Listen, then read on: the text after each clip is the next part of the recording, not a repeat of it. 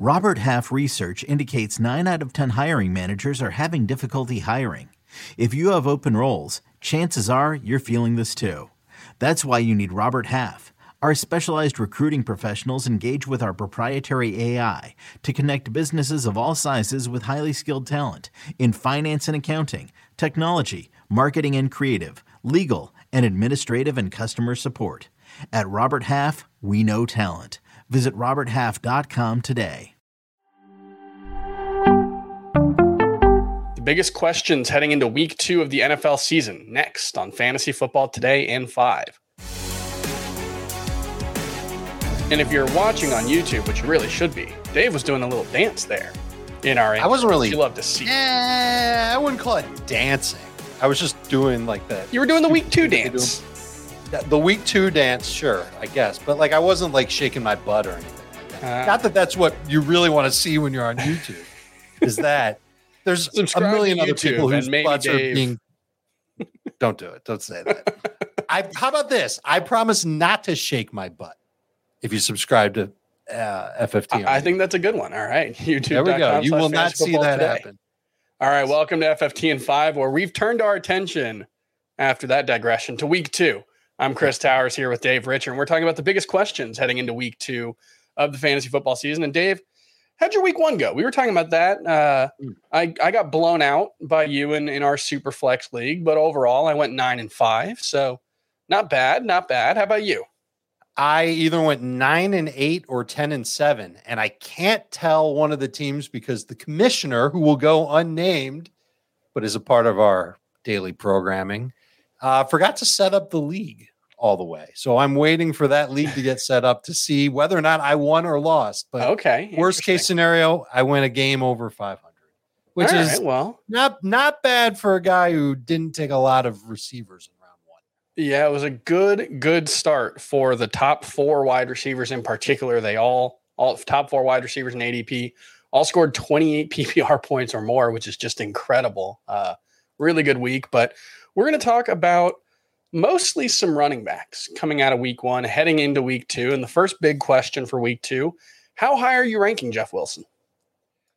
I'm in the flex range. I'm not as excited about him as other people are. I've had a chance to kind of think about it since this morning. I agree that he should be the top waiver wire add because he's a running back that's going to get a lot of work, and it's the San Francisco offense. But it's a little bit of a different situation. Not only is Deebo Samuel going to be there to take work away from him, and he did that last year, and Wilson was okay. He got you 14.7 PPR points per game or more in 2 of the 4 games that he had a significant role in, and Deebo was in on those games. But the quarterback wasn't a running quarterback. Yeah. And they didn't have 2 rookie running backs behind him that they were going to evaluate. So I'm a little nervous about Jeff Wilson having a big role, and that's why I'm not going to spend up for him. I've got him as a flex, even in non-PPR. A handful of other running backs that I would take ahead of him this week in my lineup includes Montgomery, Darrell Henderson, CEH, Cordell Patterson, Antonio Gibson. I mean, names that are pretty obvious to people. Yeah, I've got both Jets running backs with Joe Flacco at quarterback, how much he threw to them. I've got Rashad Penny, Nyheim Hines, even Ramondre Stevenson and Damian Harris. So Jeff Wilson's running back 33 for me in PPR, 29 in non, so a little better there, but a little higher in them. Yeah, not someone I'm super excited about. I'm expecting like 65 total yards and an okay chance at a touchdown in that offense. Yeah, but the matchup is good near the goal line. Yeah. So that's the concern too. So he could take him away. And it is a good matchup. Seattle's coming off their emotional victory. Yeah. They played on Monday. Defense played 66 snaps. They allowed a ton of yards to Denver's running backs. So there's an opportunity. There's an opportunity. All right. Who is your top buy low candidate coming out of week 1? I like the idea of taking advantage of the narrative in Seattle, speaking of the Seahawks, and going after DK Metcalf, who had a quarter of the targets from Geno Smith. I thought Geno Smith looked okay. Metcalf didn't do anything with them. He averaged a shade more than 5 yards per catch, which isn't going to happen again. And he's going to get plenty of touchdowns. And I think that people are going to be very disenchanted with DK Metcalf after that game. He throw a fumble on top of it. That's the cherry on top of that crap Sunday. And I think you can probably swindle somebody, get him to be your wide receiver 3 for a song. Not that much in trade for him. And I've got him ranked as a low end number 2 receiver this week as well. I'm surprised that Geno Smith didn't take more shots with him down the field. That's something Geno Smith has been willing to do in the past.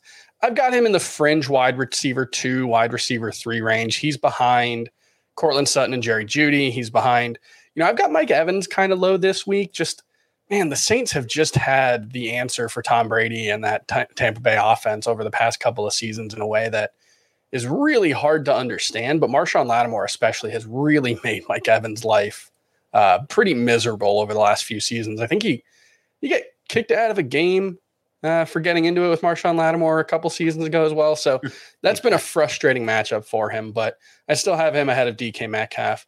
Let's move on to the last question, and we'll go really quickly because I think the answers are fairly obvious, but maybe you'll disagree. Are you panicking about the bad games from Christian McCaffrey and Alvin Kamara? Alvin Kamara, it's worth noting, was dealing with a rib injury in week 1, although it doesn't sound like it's going to linger. Nah, I'm not really panicking. I would love to take advantage of other people's panic. Mm-hmm. But I don't think I'll get that chance because I think most people are willing to be patient. I think they're mostly happy with McCaffrey because he survived the game. He scored a touchdown as well. And Kamara has had some bad games in the past, and then he ends up being just an absolute game breaker later on. Saints would be dumb not to get him involved in their offense moving forward. I'm sure they will.